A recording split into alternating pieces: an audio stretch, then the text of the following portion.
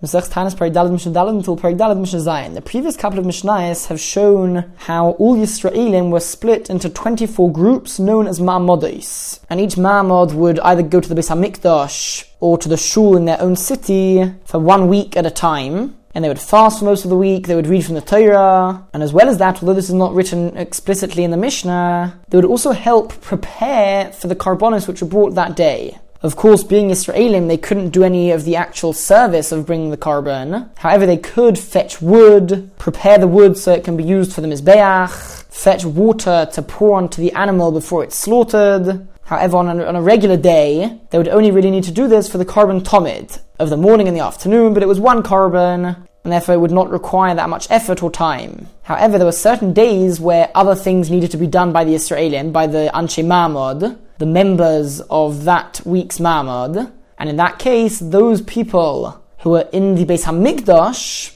not those who were in the cities in their shuls, but those who were in the Beis HaMikdash, they would skip out the reading from the Torah and the extra tefillos which they would add into their davening. Rather, they would daven a regular davening in order that they have time to perform the other things which they need to do. Kol yom sheyesh behalel. Firstly, any day which only has halal on that day. No musaf, but only halal. So this is referring to Chanukah. We say halal every day of Chanukah, however there is no musaf. So there was no added carbon. However, Hallel would extend the davening such that Ein B'Mamod B'Shachris, there wouldn't be a Ma'amod, that's referring to the reading of the Torah and the parts which they would add to davening generally. They would not do that during Shachris. Carbon Musaf, on a day where there is also carbon Musaf, such as Rosh Chodesh, Ein B'Bani Ilah, there wouldn't be a Ma'amod, meaning they would not read from the Torah and they wouldn't add in all the davening all the way up to Ne'ilah. So they would do it during Shachris, but for the rest of the day, they would not add in any of these things, since as a result of the extra carbonos which had to be brought, they would be occupied in preparing these carbonos. They wouldn't have time to do the added things during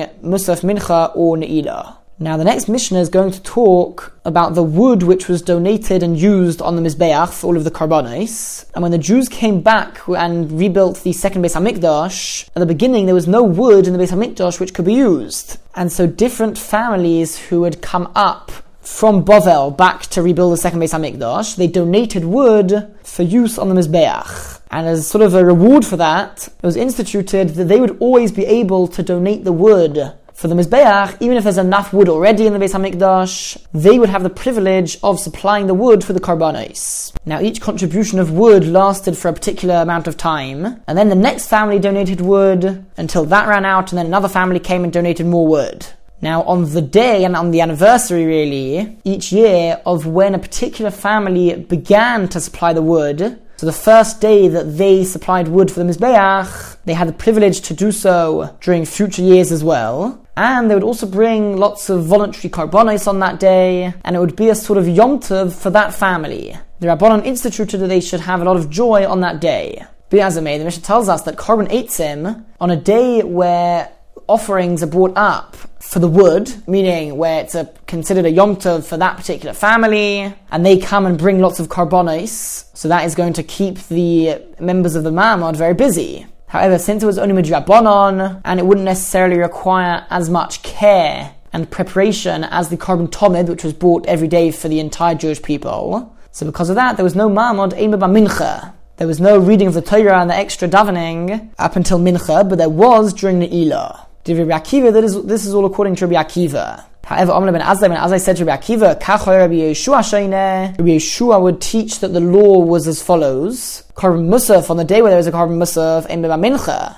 there wouldn't be a ma'amod at mincha, and all the more so during Musaf itself. Carbon Eitzim, on a day where there was a carbon Eitzim, ein b'ba Ne'ilah, on that day there wouldn't be all the way until Ne'ilah. And the reason was sort of the opposite logic of Rabbi Akiva. Now, according to Rabbi Yeshua, since all of the joy and this enactment that the family should bring karbonos on the day, since it's all midrabanon, and it's sort of more of a custom, which doesn't even apply to everybody, there is a fear that they would come to treat it lightly. And so to prevent that occurring, there wouldn't be a ma'amod all day. After Shachris, of course, there wouldn't be during Musaf, Mincha or Ne'ilah, in order to show the significance of the karbanos which were being brought on those days. And when Rabbi Akiva heard what Ben Azai said in the name of his Rebbe, in the name of his teacher, Rabbi Yeshua, Rabbi Akiva retracted and taught the law like Ben Azai had said in the name of Rabbi Yeshua. Mishnah Hayes, the times of the wood of the Kohanim and the people, meaning the dates on which a Korban Eitzim was brought. Tisha, there were 9 such dates during the year. On the first day of Nisan ben Orach ben Yehuda, the descendants and the family of Orach ben Yehuda. When it says ben Yehuda, it doesn't necessarily mean that he was the son of Yehuda, it means he came from the tribe, the Shevet of Yehuda. And you'll notice that pretty much all of the people on the list here either came from the tribe of Yehuda or Binyamin. And the reason for this is because those were the only 2 tribes other than the Leviim and the Kohanim who returned from Bovel to rebuild the second Beis HaMikdash. So since the family of Orach on the 1st of Nisan contributed the wood, so every 1st of Nisan after that, they had the privilege to contribute wood from then until the next date. And on the first day of Nisan, they would bring karbonos and rejoice. Okay, so that wood lasted until the 20th of Tammuz. Be'esim Tammuz, on the 20th of Tammuz, Bnei David ben Yehuda, the descendants of David from the tribe of Yehuda, B'chamish b'Av, on the 5th of Av, Bnei Parish ben Yehuda, the descendants of Parish from the tribe of Yehuda, B'Shiva B'Ay, on the 7th of Av, Bnei Yonadav ben Rechov, the descendants of Yonadav ben Rechov, who came from the family of Yisroi, Ba'asar B'Ay, on the 10th of Av, Bnei Sanah ben Binyamin, descendants of Sanah from the tribe of Binyamin, Ba'chamisha Asar B'Ay, on the 15th of Av, which, as we will learn in the last mission of this Masechta, was considered an extremely joyous day, Tu B'Av, and because this day carried extra significance, Bnei Zat ben Yehuda, other than the descendants of Zatu from the tribe of Yehuda, Ve'mohem, with them, Kohanim or Leviim, Kohanim and Leviim, v'chomish atah b'shivtoi, and anybody who made a mistake, who didn't know from which tribe or from which family he was from, so all these people would also rejoice and bring karbonos on this day, together with the descendants of Zatu from the tribe of Yehuda, and as well as that, of Bnei Goin ve'Eli, Bnei Koitze Ketzios, which literally means the descendants of those who stole using a pesel, a tool for crushing, and they were also known as the descendants of those who cut dried figs. Now, what exactly are we talking about? So the Gemara explains that the nation ruling over Eretz Yisrael at the time, during a particular period in history, they decreed that the Jewish people cannot perform all of the mitzvahs, and one particular mitzvah was Bikurim. Mitzvah of bringing one's first fruits which ripen to the Beis HaMikdash, and those who still wanted to do so, despite the danger, they bought baskets of fruit, of Bikurim fruit, and covered them with dried figs. And they also took a pestle to pretend as if they were going to crush the dried figs. And if any watchmen of the nation ruling over Eretz Yisrael would ask them what they're doing, they would say that they're going to take their figs somewhere in order to crush them, and that way they would pass through them, and they would manage to reach the Beis HaMikdash and bring the Bikurim. And so because of their self-sacrifice to perform this mitzvah, they also had the privilege to bring karbonos and have this day as being a sort of joyous day for them, together with the descendants of Zatu. But Esrim on the 20th of Bnei Pachas Moav ben Yehuda, the descendants of Pachas Moav from the tribe of Yehuda, Be'esrim Be'elul, on the 20th of Elul, a month later, Bnei Odin ben Yehuda, the descendants of Odin from the tribe of Yehuda, Be'echad Be'teves, on the 1st of Teves, Shovu Bnei Parish Sheniya, the descendants of Parish returned a second time, and the Mefarshim explained that when it came to the 1st of Teves, there was still another 3 months left of the year, but no one had come to contribute more wood.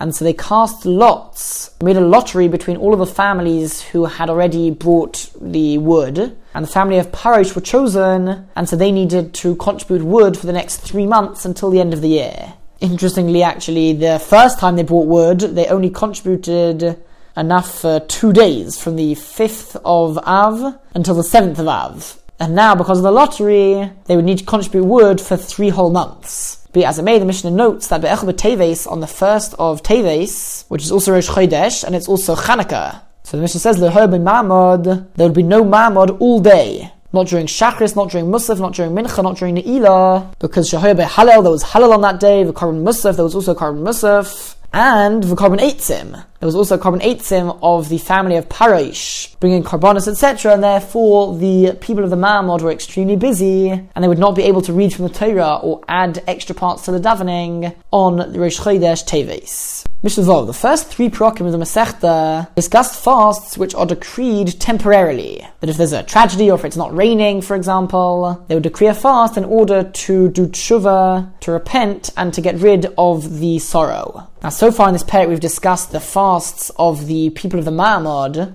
and that wasn't a fast which was decreed in reaction to a particular tragedy or a particular occurrence. Rather, it was fixed that every day, every week, for 4 days of the week, they would fast. The next couple of Mishnayos discuss other fixed dates during the year where they would have to fast, and those 2 dates are Shiva Asar B'Tammuz and Tisha B'Av. Chamisha Dvarim, 5 things, Eros Havisenu B'Shiva Asar B'Tammuz, occurred to our ancestors on Shiva Asar B'Tammuz on the 17th of Tammuz, V'Chamisha B'Tisha B'Av, and 5 on Tisha B'Av, and for those reasons we fast on those 2 dates. So firstly, B'Shiva Asar B'Tammuz, on the Shiva Asar B'Tammuz, the Luchos was smashed by Moshe when he came down from Har Sinai, and he saw that the Jewish people were dancing around the Egel HaZahav, so he smashed the Luchos. Secondly, Uvatal HaTomid, the Korban Tomid stopped being brought when Yerushalayim was under siege before the Beis HaMikdash was destroyed, so they weren't able to access any more sheep, so they would pay the enemy to pass sheep over the wall of Yerushalayim until one day the enemy stopped doing so and instead they passed over a pig, and so they were not able to bring a Korban Tomid on that day,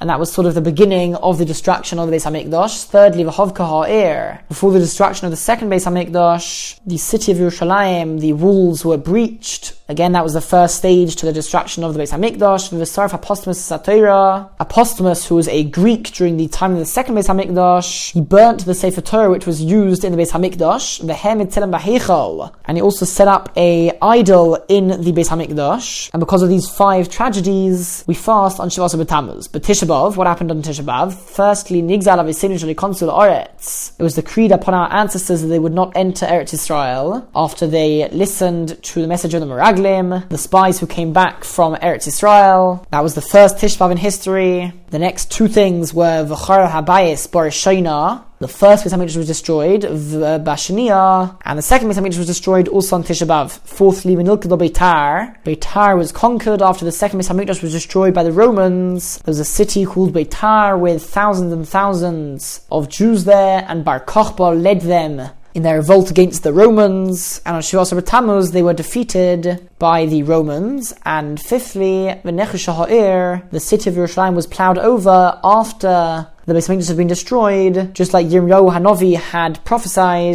The city of Yerushalayim was ploughed over. And the Mishnah tells us that Mishanichas Av, from when the month of Av begins, one should decrease the amount of joy he has and focus on mourning the destruction of the Beis HaMikdash. Mishnah Zayin, Shabbos Shechol Tish B'Av Yis B'Seicha, the week during which Tisha B'Av falls, also Milasaper, it's forbidden to have a haircut, U'Melachabes, and to wash one's clothes. The mourning of the Beis HaMikdash is not only for one day, rather it's built up more and more as we get closer to Tisha B'Av in order to really take the message and mourn over the destruction of the Beis HaMikdash. Now, if Tisha B'Av falls on a Friday, then Uvachamishi on Thursday, Mutorin, it's permitted to wash one's clothes because of the honor of Shabbos.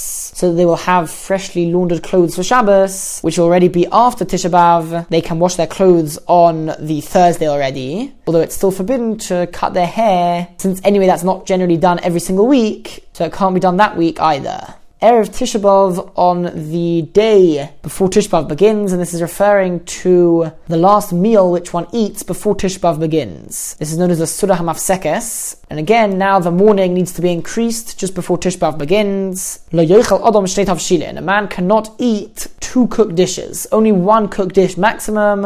And lo yochel basar, he cannot eat meat during that meal. V'lo yishta yayin, he cannot drink wine. He needs to eat the bare minimum.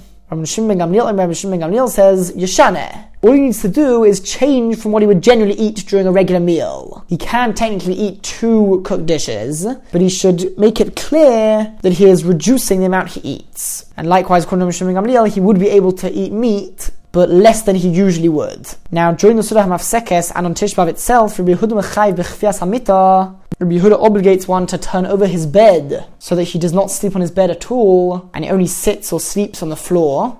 However, the Chachomim did not agree with Rabbi Yehuda because according to them, it is permitted to sleep on one's bed, but with a slight difference, just like Rabbi Shimon Gamliel had said. As long as you make a small difference, for example, you don't sleep with a pillow, that is enough to show that you are mourning over the destruction of the Beis HaMikdash.